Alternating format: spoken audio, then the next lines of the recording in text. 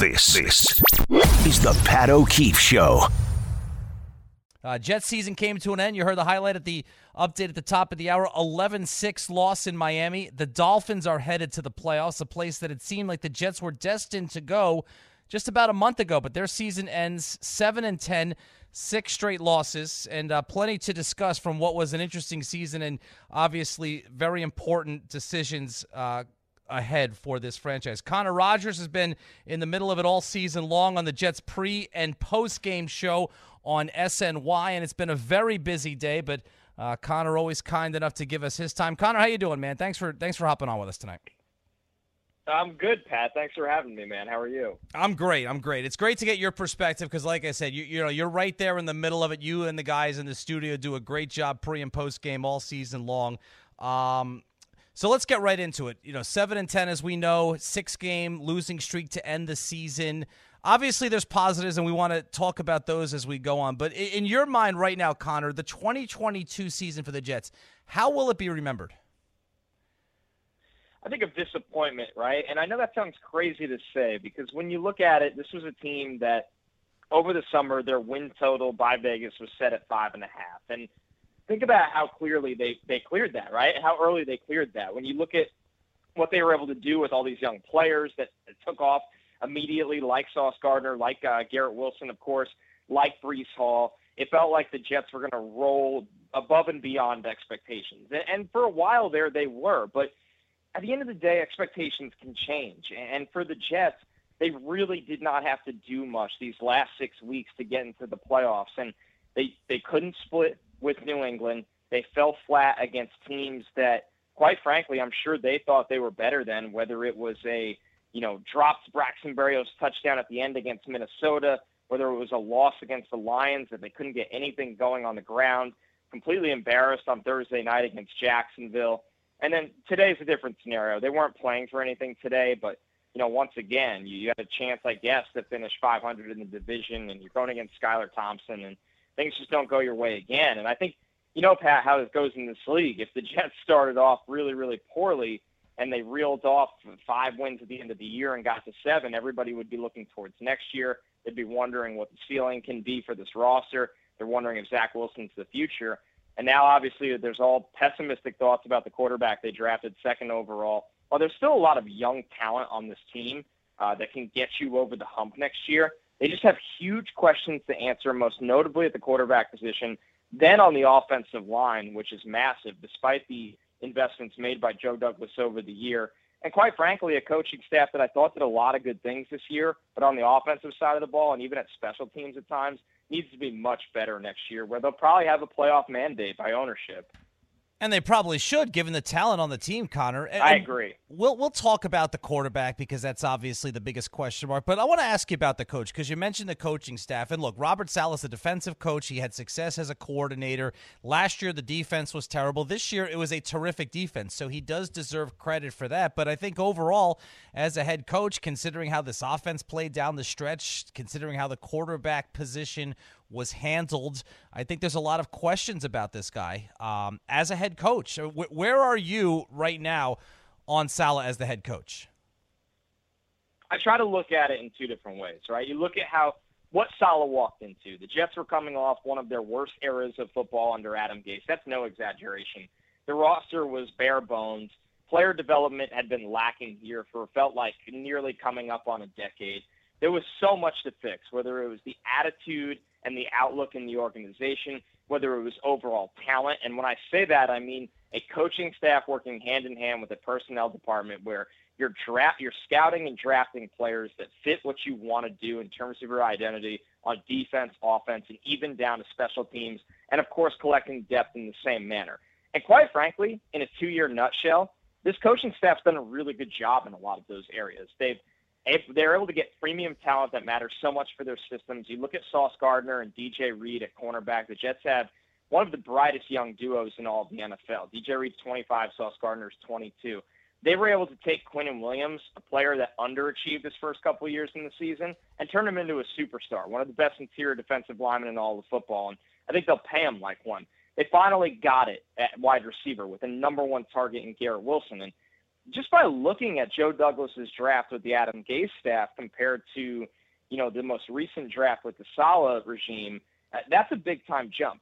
But when you do look at the results on the field, the Jets coming out flat, the Jets not being able to adjust once they lost some of their higher-end talent, whether it's Elijah Vera Tucker and Breece Hall in the Denver game, and the offense never changing, right? You have to change your offense when you lose a top-tier offensive lineman, when you lose a back that has 4.3 speed and can run off tackle and take it to the house. You got to become a more downhill kind of offense. And quite frankly, the biggest thing they'll be judged on, Pat, is that despite his own struggles, which I'm not sure many coaching staffs could overcome, they are going to be judged for the failure to develop Zach Wilson. And not into a superstar, but even to a capable starter that could have got them to that 9-win mark this year. And we know how the benching went and everything that route. So essentially, when you put all of those things in a pool together, what you get is a year 3 with significant expectations, a put up or shut up year where you're going to be scratching and clawing every single week because one win or one loss can be the difference in your playoff hopes, and your playoff hopes are the difference in your tenure, an extension with the team, or being shown the door. And that's where we're heading, I think, as we move on to the 2023 NFL season. And then on top of that, like you said, Connor, and we're talking with Connor Rogers, who's part of the pre- and post-game coverage for the Jets on SNY. On top of that, I think it's where the losses stacked up. And 6 straight losses to end the season. And like you said, in hindsight, now that we can kind of reflect on all of this, I mean, you flipped 2 of those 6 games, and they're in the playoffs preparing to play the Bills next week, right? So the way that the season ended, how much of a concern is that he wasn't at some point? I mean, he seemed like this last month and a half like a guy without a lot of answers. He wasn't able to step in, and I know it's not all on him, but he wasn't able to step in and stop that bleeding.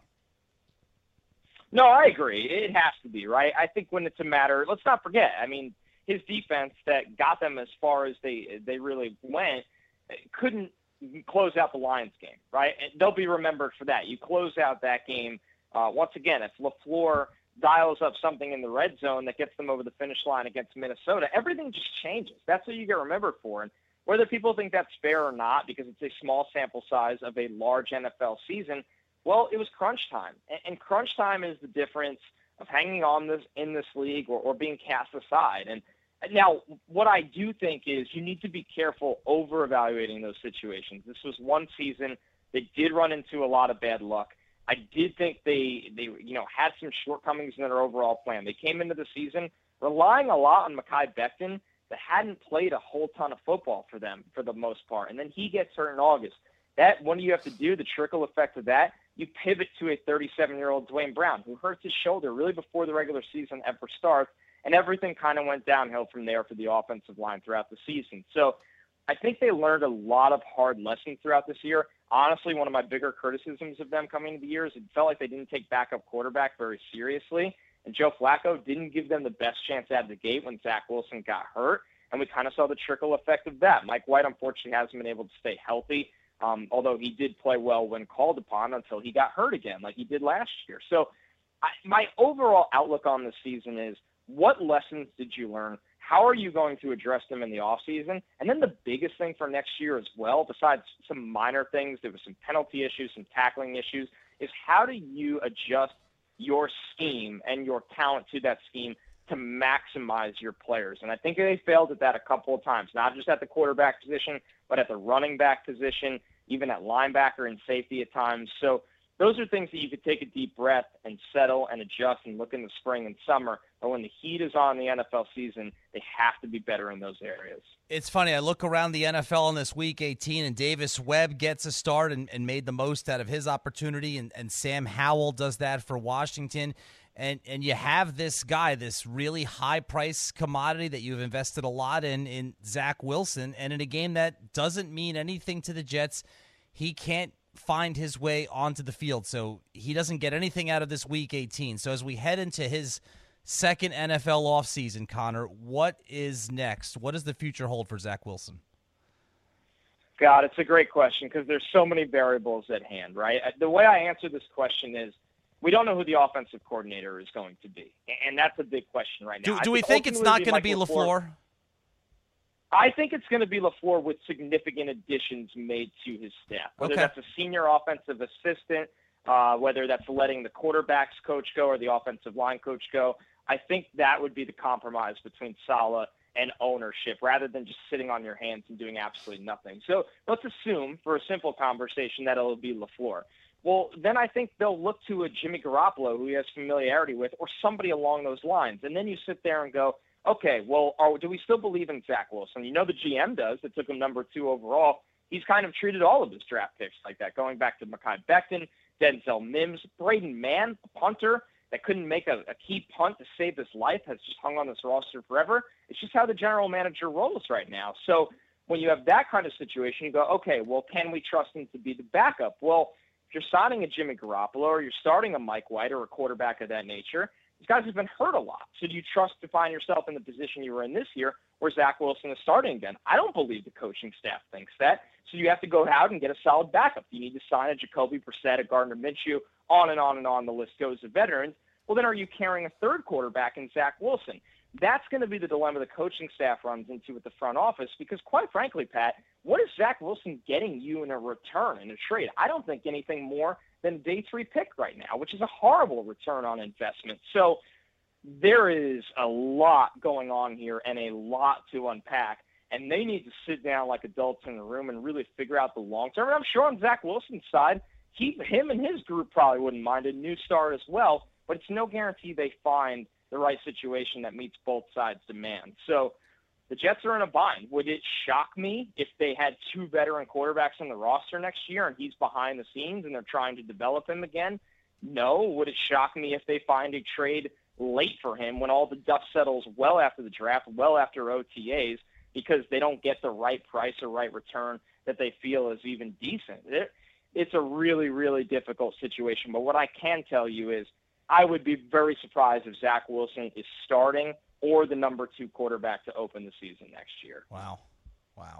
Is the Daniel Jones path a possibility for Zach? Look, Jones obviously was a 6th pick, not a 2nd pick, and I don't think he was ever as bad in his first 3 years as Zach has been in his first 2. But look, he gets a new coach, he gets a new coordinator, he gets a new system, he stays healthy, they coach him the right way. We saw what Daniel Jones did this year. I guess what I'm asking is, Daniel Jones isn't a top 5 or a top 10 quarterback, but he's a starting quarterback, right? Is that at all possible for Zach to be a top 15 to 18 quarterback in the NFL at any point?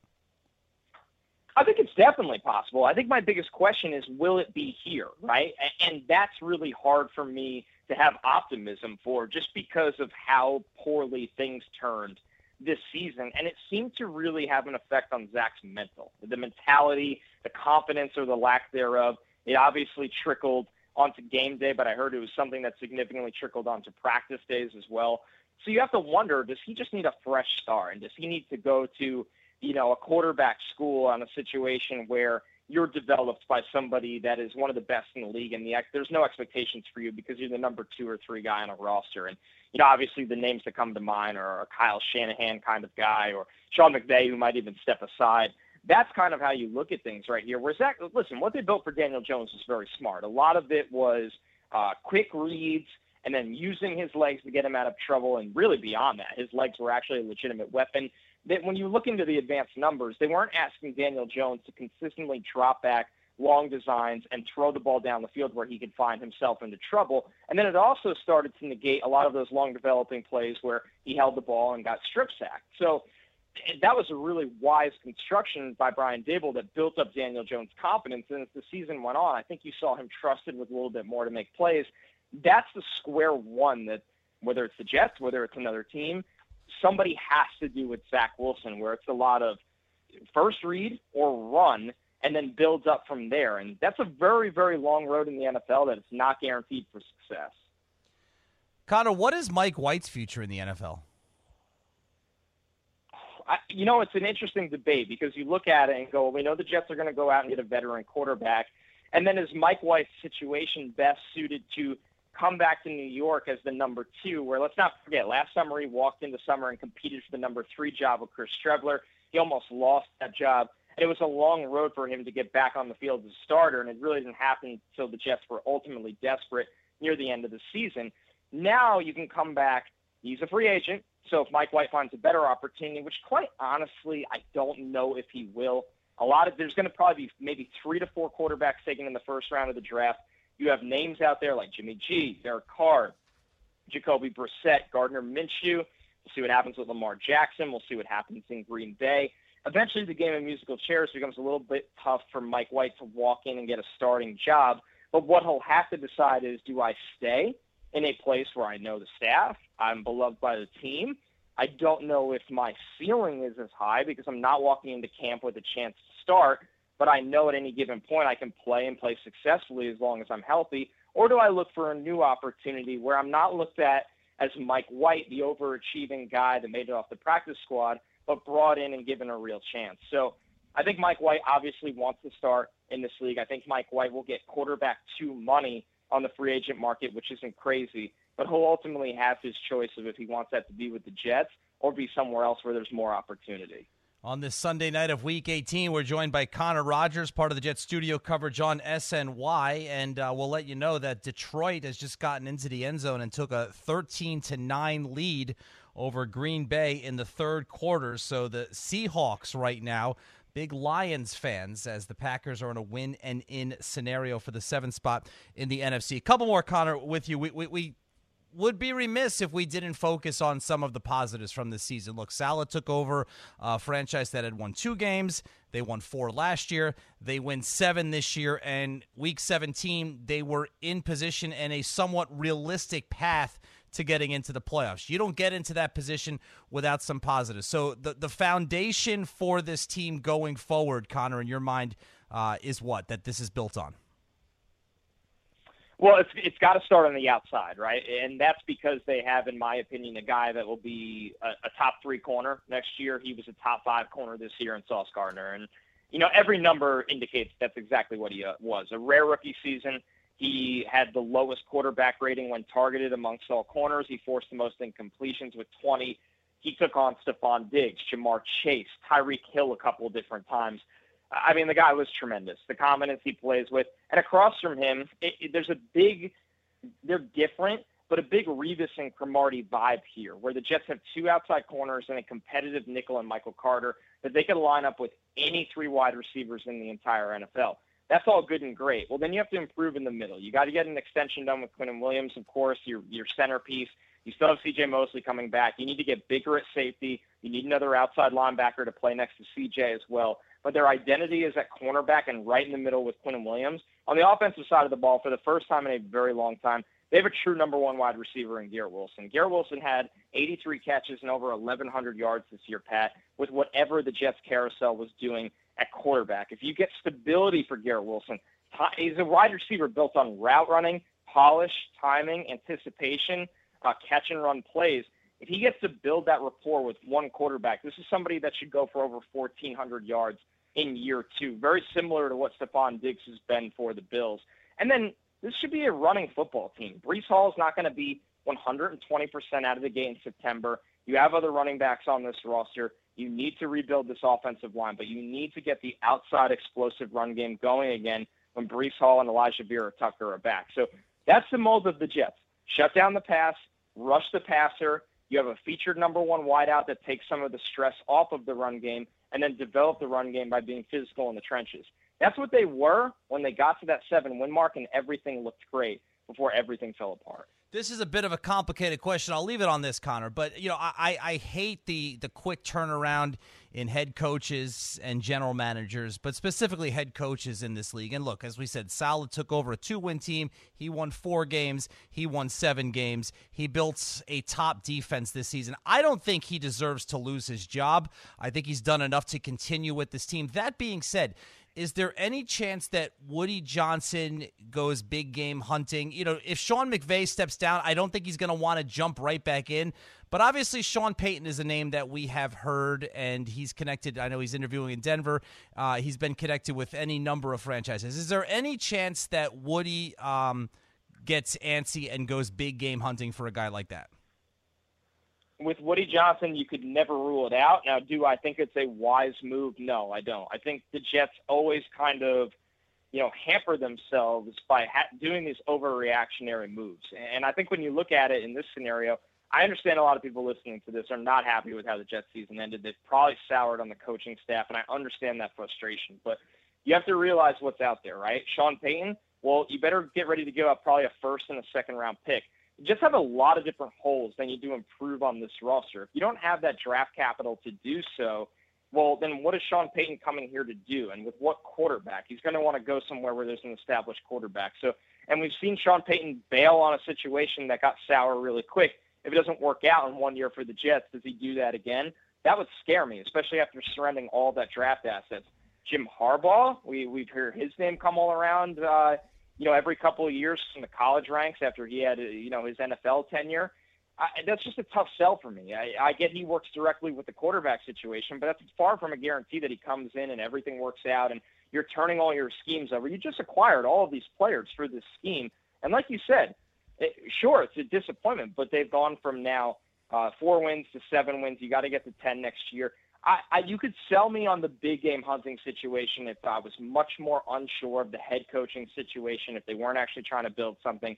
And most importantly, this is the most important part, it was a name out there that I was confident would come to the New York Jets.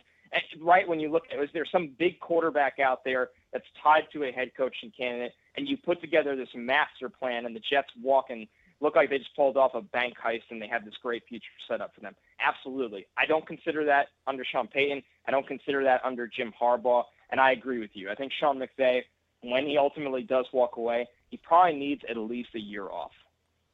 Connor, great stuff as always, and great job all season long before and after the Jets games. I know that was your first year under your belt now, right? Yeah, first year under the belt. It was honestly a blast. It was awesome to work with the crew. We had a lot of fun. We had a lot of ups and downs with this team, and I hope everybody really enjoyed it with us.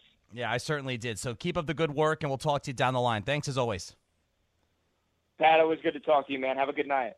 Connor Rogers of SNY on the Jets pre- and post-game studio coverage and other outlets as well. Pat O'Keefe, 98.7 ESPN New York. We'll get back to your calls, 1-800-919-3776. Week 18 in the NFL here on ESPN New York. This is the Pat O'Keefe Show.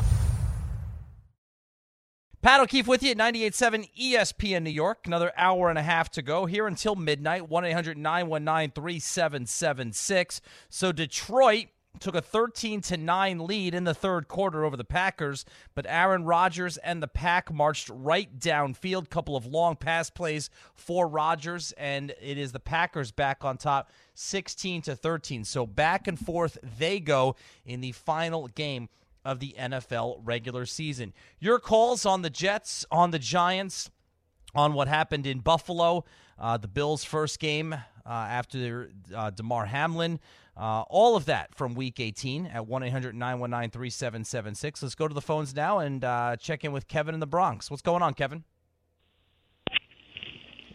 All right, Pat, I know you have your fishing rod out looking for calls, and here I am. Now, you talked about the lateral play. The only time the lateral play was successfully executed was when it was done by either the Little Rascals, the Three Stooges, or the Marx Brothers, and you would see a perfect execution of the lateral play. And who could ever forget Spanky with the gum on his hand when he was lateraling the ball, and it came right back to him. But thank you, Harvey. Audience loves that kind of stuff. I know Richard from Manhattan will call and he'll correct any mistakes. He will. Let's face it, Jets. Listen, Woody, whatever you want to call him, Woody Hayes, Woody Woodpecker, Woody Johnson. The guy's got a ton of cash. Bring in a high-profile coach. I know you guys usually don't like to call for coaches to be fired. You got to deal with them. You think it's not right. These guys made a ton of money. It's a all boys club, and you can't get in unless you're friends with these guys. I really think they mismanaged Zach Wilson. They're saying it now. Looks like Flacco should have started the last 2 years. It had White and Wilson sitting behind them, watching him. Could learn a lot from him. And the way the offensive line is, they'll definitely get some action. And maybe they could have developed either one of them or both of them until they found the real quarterback. But the offensive line, very difficult to fix. I've always said the hardest position to play in pro sports is the offensive line. People are going to say, oh, no, hitting a fastball. No, what I'm trying to say is the last position in sports where you actually need a brain is the offensive line. You got to be able to pass, block, run, block. You got to be able to walk up to the line of scrimmage along with the quarterback and read that defense. It's so unbelievable the way these guys have to play together. And the coaching, if someone goes down, they have to plug somebody in there, because if there's any weak link in there, the defense will automatically exploit it. Very difficult to build an offensive line today. And a lot of times you see more mobile quarterbacks, you have to have them because the offensive line can't contain a pocket anymore. A guy like Zach Wilson, if I had an offensive line, he's a pretty good runner, good arm, right arm, I'd have him roll out to the right a lot and try to get some plays developing that way. Of course, not every play, but you got to play to his strengths and get that offensive line protecting these guys, or you're going to have what the Jets had, Mike White getting his ribs injured, Joe Flacco. I mean, people call him this and that. Listen, Flacco could still get the ball out there. You give him a little time to pass. He didn't look bad at all today. He looked pretty good. That just the offense is going to stall when it gets inside the 20-yard line for some reason. I don't know. Maybe they should cut the field down to 80 yards. But then again, now with the Giants, Brian the Bold One, listen, this guy took the Bulls by the horns. I know the Giants, they're not Bulls, but he took them by the horns in training camp, and he was a guy the players would follow. They liked him. They liked his engagement with the other players. And they developed a good thing going on here now. Now, listen, are we going to have a quarterback country next year with Mr. Davis Webb? I don't think so. But no, I don't think so. I'm only joking around. But the thing is, all right, you rested your players up. Make sure they are ready to go, and let's see what can happen. You got the two very good running backs. You got Daniel Jones and you got Barkley back there. So you got two good running backs. Let's see if they can exploit a little passing. Everyone says Minnesota's not that good, but they're trying to talk about point differential. Who knows what that really is? Well, maybe be careful of that, Kevin, and I appreciate the call. Be careful of that with the saying that Minnesota's not too good, because you're going to hear that a lot this week, that the Giants should have beaten the Vikings. The game was there for them. The Vikings and their negative point differential. I haven't checked today. Maybe today pushed them back over the top. But coming into today, they actually, and our last caller's right, had a negative point differential. Where do they stand at the end of today? Yeah, amazing. They're 13-4, and they were outscored by 3 points this season. That's because they were blown out 40-3 by the Cowboys. They were blown out last week by the Packers. But you're now going to hear, the Giants, I'll tell you right now, the Giants are going to be the hot underdog that everybody picks to win in the first round. And Daboll said it this week. He goes, listen, I'm going to do what's best for my team. If I rest my starters and we come out and we play well in the playoffs, then I made the right move. If I rest my starters and we come out and it looks like we're rusty, then I didn't make the right move. The confidence that Daboll has, and you could tell, I've called it swagger. The guy does have swagger. He's very confident in his own skin from day one. The first day that he presented himself to the New York media, to the Giant fans, he has been very confident in his own skin, and I think that has set the tone for this organization. Our last caller, long-winded as he may have been, and I do appreciate the call, Brian. I'm just messing with you, but he had a lot of good points, and that's one of them. Daboll has made such a difference with this team, with the tone that he has set since the very beginning. But be careful of, you're always leery of the team the underdog that everybody picks. You look at the first-round matchups. San Francisco against either Seattle or, and Harvey and Chantel producing the show tell me the Vikings are the first team to win 13 or more games and have a negative scoring differential over the course of the season. Think about it. It's almost impossible to do. You win 9 more games than you lose. So by nature, those 9 games are going to be a positive. So whatever negative is accumulated in your 4 losses has to be greater than the positive accumulated in your 9 victories. Very difficult to do. But you look at the first-round matchups, Dallas and Tampa Bay. I expect Dallas to be favored. I would not be surprised if Tampa Bay wins. The 49ers against either the Packers or the Seahawks. The 49ers will be heavy favorites either way. I expect, as Aaron Rodgers has just thrown an interception with a 3-point lead, I expect the Niners to be favored heavily and win that game. In the I think the Vikings will be favored over the Giants, but it will not be a big line at all. I'm sure the lines are out already, by the way. I'll take a look during the break. In the AFC, very odd matchups, right? Buffalo and Miami. Buffalo is going to be heavily favored, especially if Skylar Thompson is the quarterback. Cincinnati and Baltimore. Cincinnati is going to be heavily favored, especially if Lamar Jackson doesn't play. And then the 4-5 game is going to be interesting. I actually expect, just like in the NFC, I expect the 5 seed, which is the Chargers, to be favored. And I believe they are favored in the early lines over the Jaguars, even though they will be on the road. The Chargers will be. 1-800-919-3776. We'll get to more of your calls. We continue following along this Sunday night game, this important Sunday night game. Before we go to break, I'll update you quickly. The interception was called back, a hands to the face penalty against the defensive line against the Detroit Lions. So take that turnover off the board.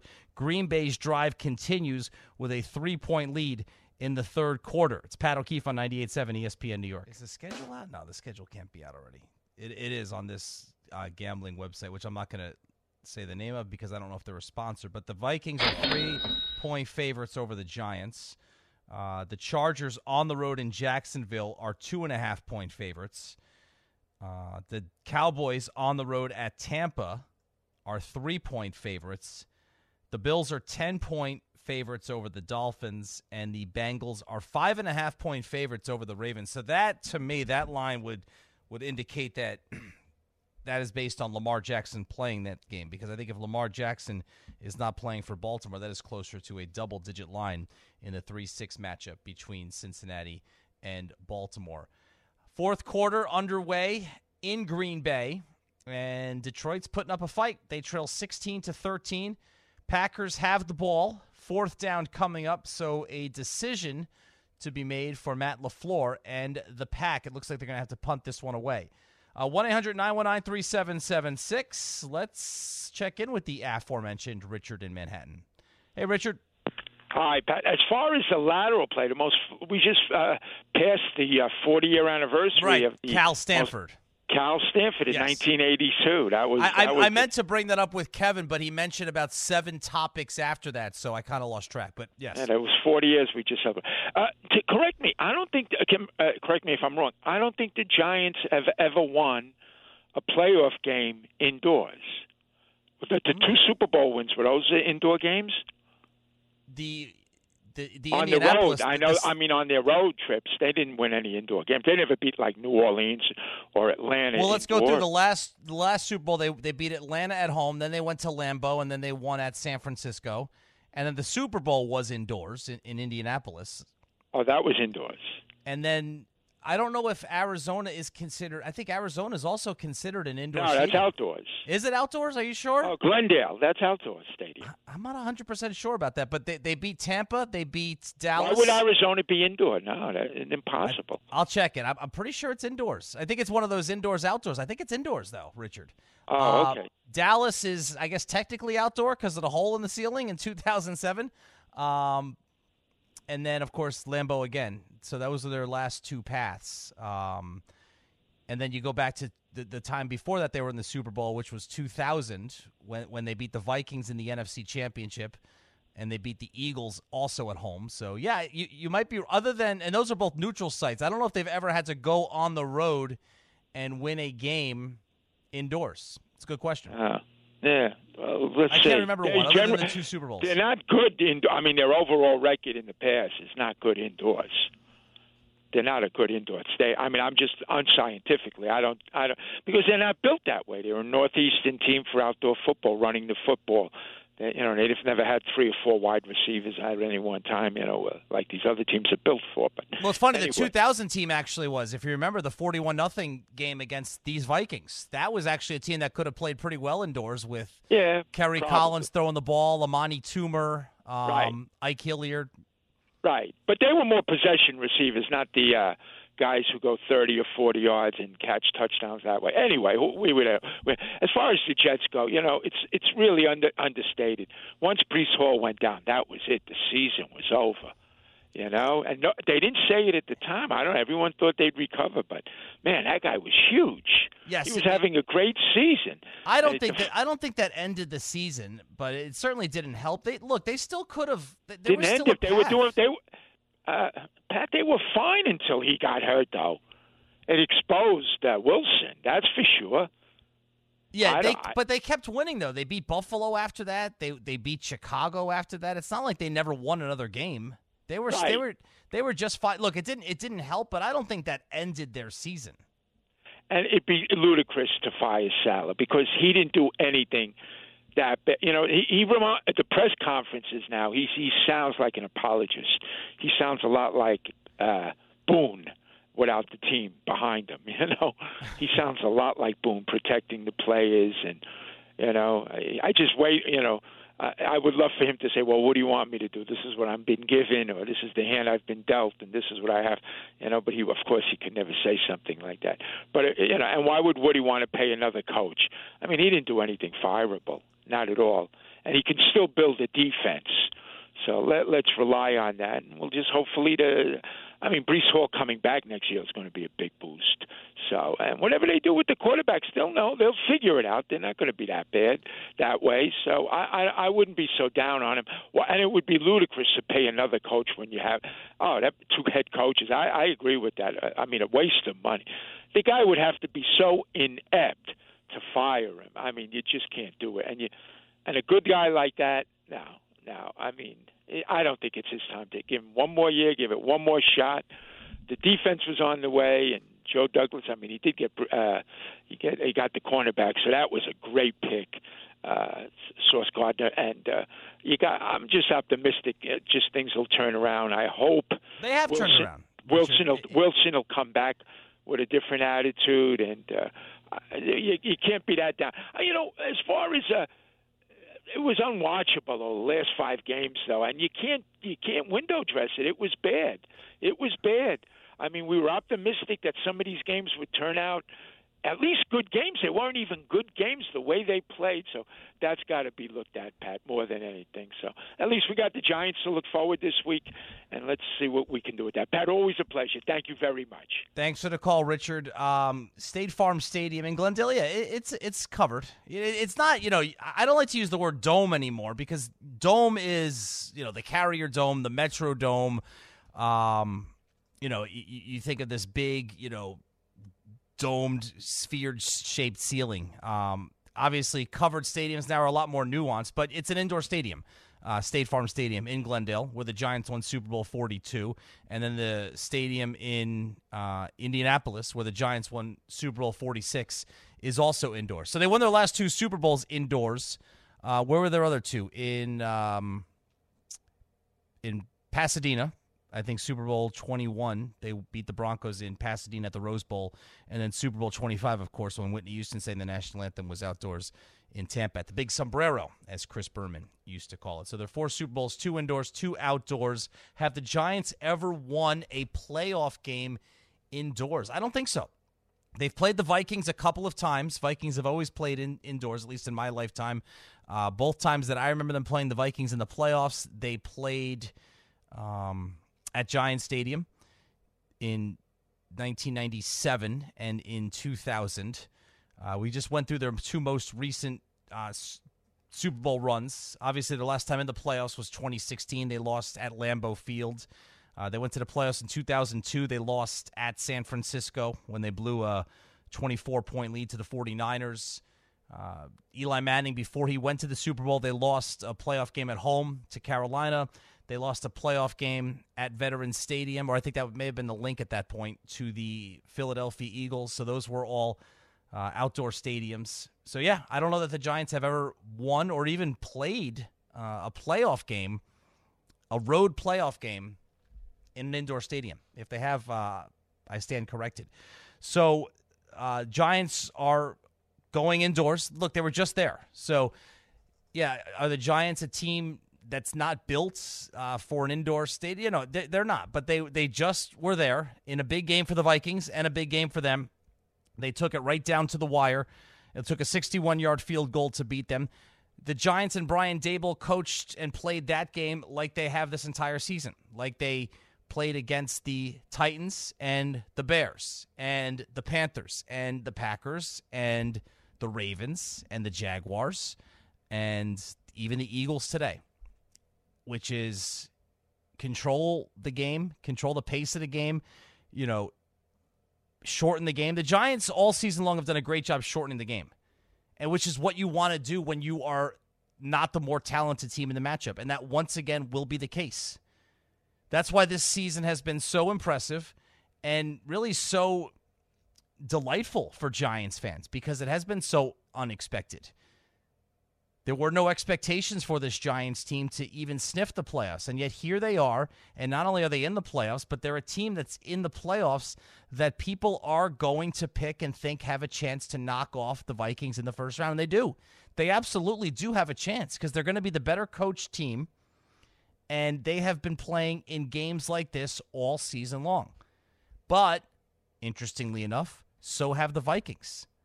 The Vikings, I think, set the NFL record this year for most wins in one-score games. So and that's exactly what happened 3 weeks ago on Christmas Eve when they met at US Bank Stadium in Minneapolis. A one-score game. It came down to the final play of the game, and it took a 61-yard field goal by a shaky kicker, no less, for Minnesota to beat the Giants. So these are the two teams that are most equipped to play in that type of game, and it's going to be interesting. The Giants absolutely have a shot, but I don't think that the fact that they almost beat them 3 weeks ago should have Giants fans feeling overly confident that they have a chance to win this game. All right, things are getting interesting in Green Bay. 16-13 Packers, but Detroit has first and goal. We're inside the fourth quarter. We'll continue to update that, and your calls at 1-800-919-3776 here on 98.7 ESPN New York. This is the Pat O'Keefe Show. Hopefully, before the end of the show, we'll get the playoff schedule. There are 5 minutes and 49 seconds left in Green Bay, and the Lions lead 20-16. You heard the update at the top of the hour. Incredible what just happened. So Detroit is driving. They get a first down play. DeAndre Swift is stopped, I believe, at the 11-yard line, and he's hurt on the play. The trainer for the Lions comes out to check on Swift. There's a bunch of players gathered around him. I'm not going to say grab because it wasn't a grab, but he puts his hand on the arm of Quay Walker, the rookie linebacker for the Green Bay Packers, basically to move him out of the way so he can get to his injured player. Walker turns, sees that it's the athletic trainer for the Lions, and with two hands shoves him in the back. Quay Walker, professional football player, wearing a helmet, shoulder pads, and all kinds of equipment, okay? Takes his two hands and puts them on a civilian, not wearing equipment, not wearing a helmet, not a professional athlete, a guy out there on the field doing his job, and he shoves him in the back with two hands. Walker was flagged and ejected from the game. The rookie first-round pick out of Georgia. So now Detroit gets first and goal from the 5. 2 plays later, they're in the end zone. Walker is walking down the locker room, ejected from the game. The Lions have a 20-16 lead. And, I mean, does it not need to be pointed out of all weeks, not that you should ever be stupid enough, and unfortunately for Quay Walker, he's going to wake up tomorrow morning and he's still going to be stupid. Of all weeks, to shove a trainer in the middle of a game when the guy is out there doing his job after what we saw in Cincinnati less than a week ago when the trainers for the Bills and the Bengals saved a man's life. A member of the fraternity, a member of the brotherhood, as we have heard all season long. Denny Kellington was the main trainer who was operating CPR on Damar Hamlin and has been rightfully regarded as a hero by current NFL players, by former NFL players. There have been so many people involved in the game who have spoken out this week in support of athletic trainers praising their importance to organizations and to the league. And obviously, it was brought to light this week in a near tragic situation that wasn't a tragedy because of the work of those trainers. And I understand that Quay Walker's not supposed to have all of that in his mind at this moment, 5 minutes to go in a potential NFL playoff game. But what he should have in his mind is when a trainer goes on the field and he's not wearing equipment and is not a professional athlete, don't shove him in the back. So you know what that makes you, Quay Walker? It makes you a coward. And it makes you a bully. And you know what it makes you? It makes you a loser. That is such a loser move. And it might cause his team to lose this game and be eliminated from the playoffs. Because Quay Walker is a moron. It's unbelievable. I couldn't believe it. I was in the middle of a point, and Aaron Rodgers just throws an interception. If that's not karma, I don't know what is. So now the Lions have the ball, 3:27 to go, and a 4-point lead. Wow. I couldn't believe when I looked up. I asked Harvey, I said, did I really just see that? Because we're wrapping up the segment, and I look up on the TV in the corner of my eye, and I see a football player wearing equipment shove a trainer not wearing equipment, not a professional football player. You're a real big, tough guy. Congratulations, you moron. 1-800-919-3776. Brian in Florida. What's up, Brian? How you doing? How you doing? Can you hear me? I got you. Oh, how you doing? I'm a big Giants fan. I grew up on Long Island. I went to school. I went to school in Tallahassee. I went to Florida State. Anyway, the thing with the Giants against Minnesota is they need their cornerbacks healthy again because Minnesota throws the ball a lot. And another thing, when I was in high school in Nassau County, I played cornerback. I don't understand why the Giant cornerbacks don't hit on third down. They don't hit the wide receivers on the line. You're allowed to do that within 5 yards. So I think in the game against Minnesota, they're going to have to be more aggressive, especially on third down because Minnesota throws the ball a lot. And the other key to this game, Brian, and thanks for the call, is simply just going to be putting pressure on Kirk Cousins because the Vikings have a guy on the outside that is borderline unguardable. And the Giants really did as good a job as you can do against Justin Jefferson on Christmas Eve.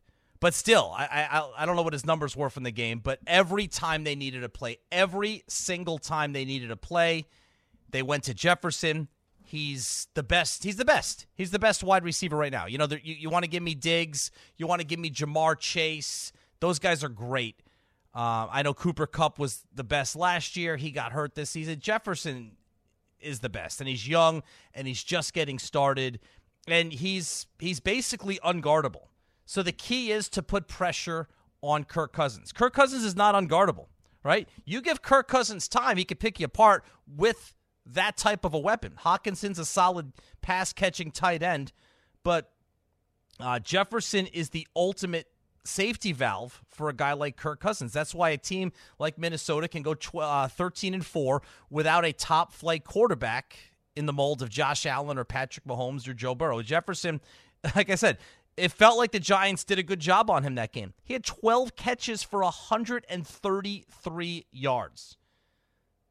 The Giants, and this is throughout history, the Giants have been successful against dynamic passing attacks when they have put pressure on the quarterback and not given him time to throw. Let's go to Rosalind in New Jersey. Yes, hi, how are you? I'm good, Rosalind. How are you? Good. I just had a commentary on the Jets season this year. I'm a Jets fan for over 30 years, and I've watched them evolve and not evolve, and I just saw something this season that was just so unique because that's crazy unique that I just don't understand why the administration is letting this happen, okay? You know, we're not going to get a return on our investment for Zach Wilson. We paid him too much money up front. We gave him a signing bonus, and then we also gave him a guaranteed contract.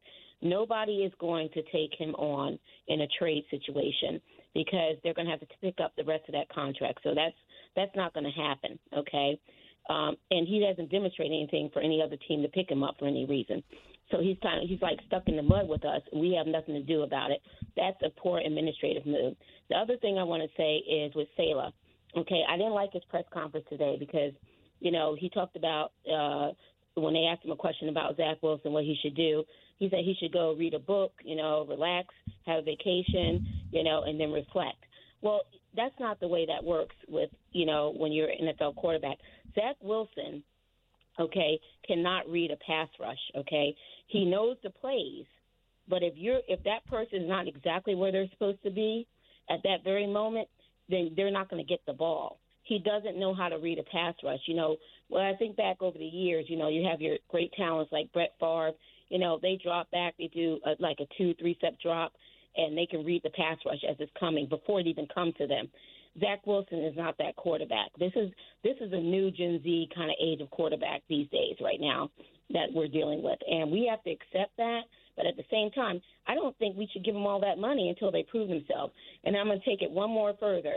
I remember when we had Mark Sanchez, he took us to the AFC Championships, okay, in the first year, okay? Yep. And then when he took us there, what do? We want to do everything to try to cut him because we didn't get to the finish line. We didn't get to the Super Bowl. But here's the thing, okay? We're coddling Zach Wilson that's taken us nowhere, giving him $57 million guaranteed, okay?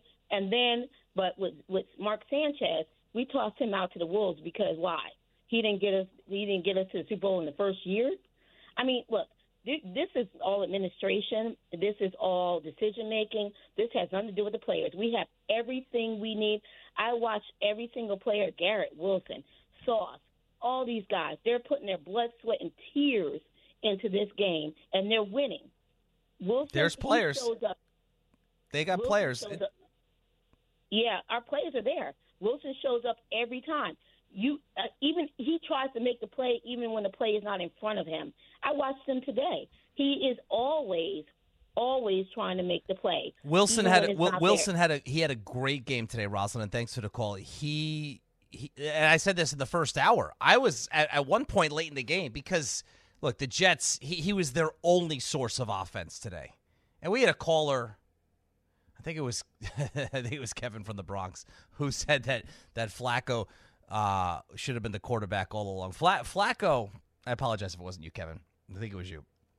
Flacco has shown he's been now the Jets quarterback for 2 years, 3 years. Flacco has, other than the last 2 minutes of the Cleveland game this year, Flacco has not shown me anything, a single thing. All right, but Wilson today played his heart out. I mean, he literally, I thought, was going to hurt himself. He was playing so hard, trying to get open at the end of the game. Wilson's a phenomenal talent. If you can put adequate quarterback play, get Breece Hall back close to where he was this year, and shore up the offensive line, you have a top 10 wide receiver in the NFL, and maybe a top 5. The only reason I don't say top 5 is because there's so many good ones. I mean, there really are. Chase and Jefferson and Kupp and Diggs. That's 4 right there. Tyreek Hill, there's 5. So it's hard to say top 5 because there's some really good ones. But you would take a top 10 wide receiver. The timeline regarding Mark Sanchez, let me just clear that up a little. He is drafted 5th overall. Rex developed a great defense, and they had a lot of veteran talent on that team on the defensive side of the ball, a great rushing attack with Thomas Jones. They went to the AFC Championship game his first season. They obviously caught a huge break with the Colts in the second to last game of the season and a 14-0 record, taking Peyton Manning and the rest of the starters out of the game. Jets won that game. They won their final game to finish 9-7 to get into the playoffs, beat Cincinnati, beat San Diego, and next thing you know, they're in the AFC Championship game against the Colts again, and the Colts won and went to the Super Bowl. Next year, Jets were better. Defense was better. Wide receivers were better. Sanchez was better, but neither time they went, and they beat the Colts on the road. They beat the Patriots on the road. I mean, you can't take that away from Sanchez or Rex or the Jets or anybody. I mean, think about that, what they did. They go to the playoffs. They were 11-5. They win at Indianapolis and beat Peyton Manning on the road in the playoffs, and then they go to New England and beat Tom Brady on the road, back-to-back weeks. I mean, Sanchez won 4 road playoff games. They're back in the AFC Championship game, this time against the Steelers. They fall behind, way behind, 27-0, 28-0, and end up losing by, I think it was a point. They came all the way back. They ran out of time. They had all the momentum. That was their year. But neither one of those – now, Sanchez played terrific in that New England playoff game, but neither of those trips to the AFC Championship game were because of Mark Sanchez. But, and then, of course, the whole Sanchez injury with the Snoopy Bowl game in 2013, and I only know the date because it was August 24th, 2013, because my son was born, and I remember watching the game in the hospital and wondering what the heck is going on and why Mark Sanchez is in the game and why Mark Sanchez is getting injured in the fourth quarter of a preseason game. So that day will always stick in my memory, and he was never the same after that. Now, did he develop the way you would have hoped? He did not. But I don't remember. I don't think it's accurate to say the Jets were trying to get rid of Mark Sanchez after his rookie season because he didn't get them to the Super Bowl. I don't think that's accurate at all. He was the quarterback the next year and got them right back to the AFC Championship game, and they went 11-5. Things went off the rails after that. And it was also 3 regimes ago. That was Tannenbaum. Then you had Idzik. Then you had McCagn. That was 4 regimes ago. So what they did then, you can't really compare to what's going on now with Joe Douglas. Connor Rogers, who was great last hour, made an interesting point. Douglas is very, very loyal to those who he brings in. They do get a very long leash, even if it's clear that, look, not every general manager hits on every single draft pick. And I've been saying this for weeks. I mean, it's amazing that nobody's calling for Joe Douglas's job because they shouldn't. He's done a really good job. It's very difficult to – this is going to be one of the all-time draft whiffs unless – Zach Wilson significantly turns things around, which right now I don't think any of us see happening. This will go down as, what are the all-time draft whiffs? Jamarcus Russell, number 1 overall pick by the Raiders. Akili Smith, number 3 overall pick by the Bengals. And Zach Wilson, number 2 overall pick by the Jets. I mean, this is more of a whiff than Sam Darnold. Because at least you got 3 years out of Darnold, and you got a couple of good games and performances out of Sam Darnold. This is going to go down as one of the all-time NFL draft whiffs, and yet Joe Douglas has done so well in so many other areas that he's going to easily be able to survive this. Most general managers would never survive whiffing on such a high pick at such a high-profile position so spectacularly. That's what's happened here with the Jets, and yet Douglas has been so good in so many other areas that it's not going to affect his job status, and it shouldn't. But he's got to figure out what to do with that position. The scenarios that Connor Rogers painted, a Garoppolo as your starting quarterback, a Jacoby Brissett as your backup quarterback, and then Zach Wilson still on the roster as your third quarterback. How much salary cap space is that going to tie up at one position? I know it's the most important position, but Garoppolo's not cheap. Jacoby Brissett, as far as backups go, is not cheap. And Zach Wilson is, yes, on his rookie contract, but he was the 2nd overall pick. So according to the rookie salary scale, it's about as high as it can get for someone drafted that year. But hey, the way that this team is constructed, it's a win-now team. Playoffs are no longer the goal. Playoffs are the expectation. Meanwhile, in Green Bay, Detroit 20, Packers 16. It's 4th and 1 from the Green Bay. This is always interesting. It's 4th and 1 from the Green Bay 15-yard line. Detroit has the ball. Dan Campbell, we talk about Robert Saleh struggling with clock management. What's Dan Campbell going to do? Is he going to go for it on 4th and 1? Is he going to kick the field goal to try to take a 7-point lead? we got to step aside. 1-800-919-3776. We'll continue with your calls. We'll continue to follow this game. And like I said, hopefully by the end of the show, which is the top of the hour, we know when the Giants' first playoff game since the 2016 season will be played. We know where, Minnesota. Hopefully, after this game is over, we will find out when. It's Pat O'Keefe on 98.7 ESPN New York. This is the Pat O'Keefe Show. Jameson Williams apparently asked Aaron Rodgers for his jersey after the game. Aaron's response, I'm going to hold on to this one. Let the speculation begin. Perhaps Aaron Rodgers' last game at Lambeau Field as a Green Bay Packer. All right. The schedule for Super Wild Card Weekend. However you want to hit it.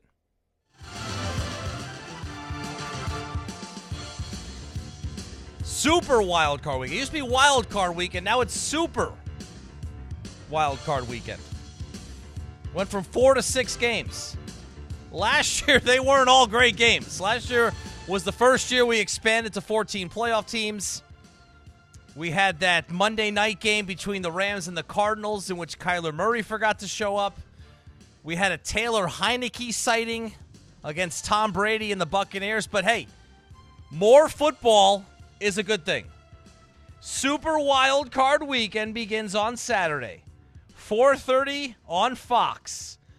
The 7th seed out of the NFC, the Seattle Seahawks, the last team to punch their ticket into the postseason, courtesy of the Detroit Lions, the Seahawks, at San Francisco at 4:30. That's game 1 of a doubleheader. That's on Fox. Game 2 is on NBC. The Saturday night game, 8:15 Eastern, in Jacksonville, Florida.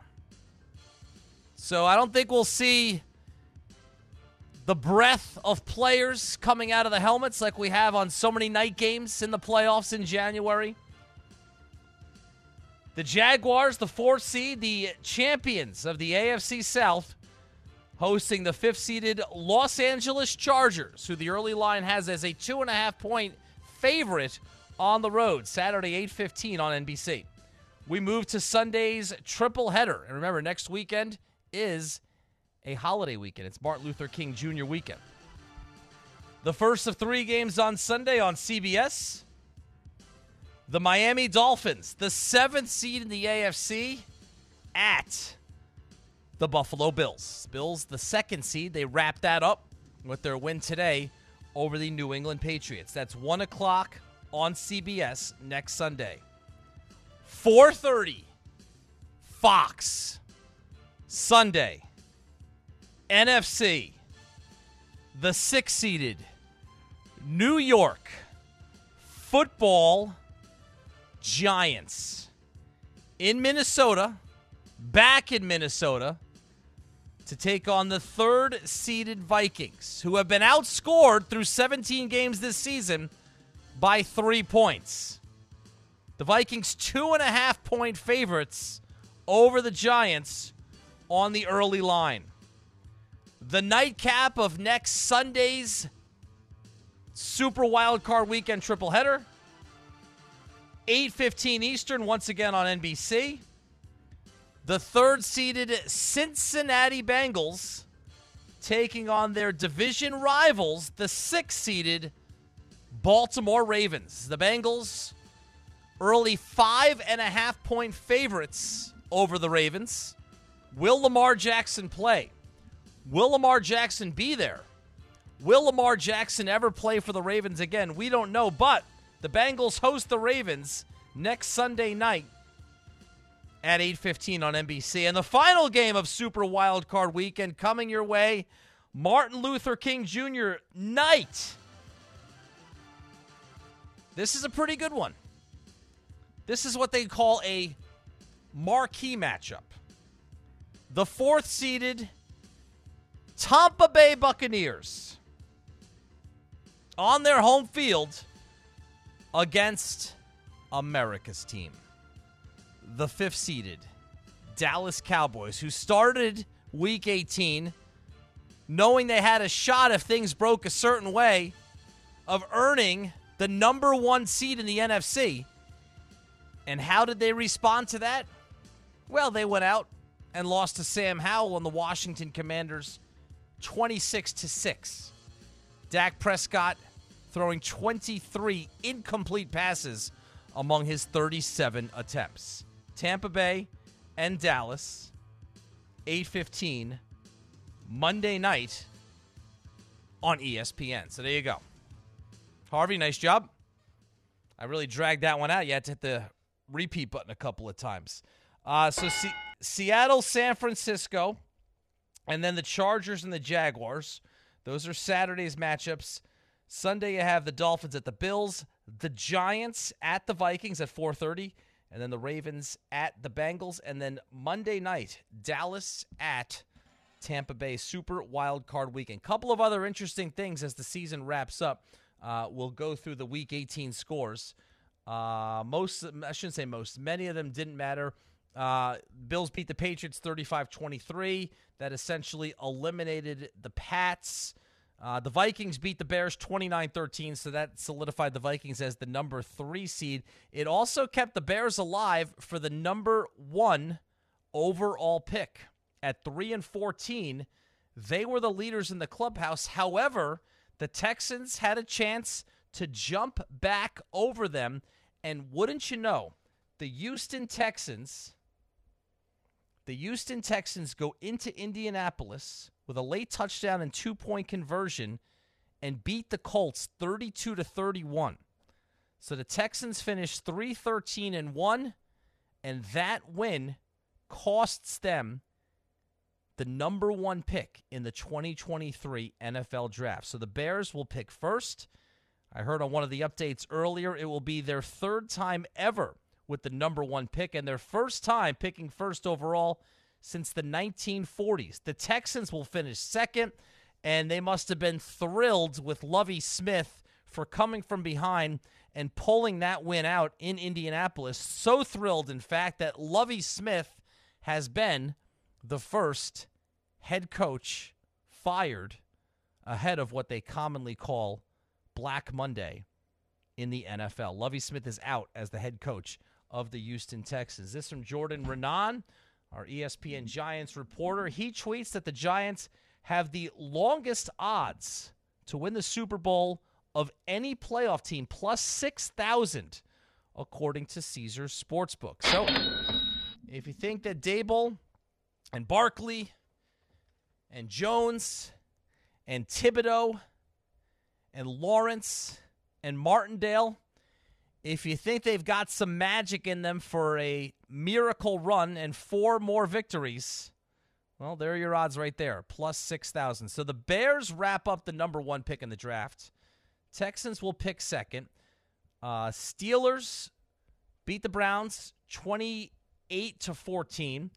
Pittsburgh finishes with a record of 9-8. They started the season midway through. It looked like they might be in line to pick first in the draft. They started the season 2-6.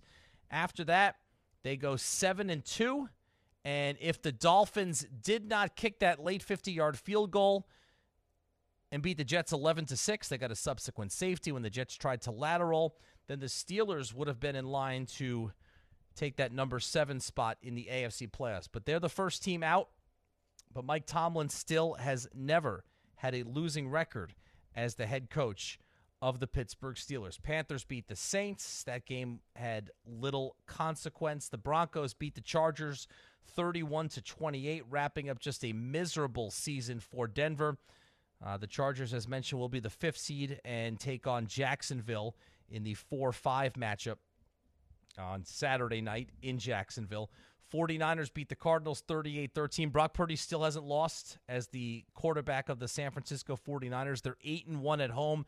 They host the Seahawks. They got what I think is a break, even though, look, Green Bay's not Green Bay. It's not your traditional Green Bay, but you're always leery about an Aaron Rodgers, and you're always leery about a Tom Brady in the playoffs. Well, the NFC doesn't have to worry about Aaron Rodgers right now. He was just eliminated by Dan Campbell, Jared Goff, and the Detroit Lions 20-16. Good for Goff, 23 for 30. I mean, Goff, think about, there's 2 teams that had really good seasons, and actually they're both very much intertwined. Two teams in the NFC that had really good seasons above expectations.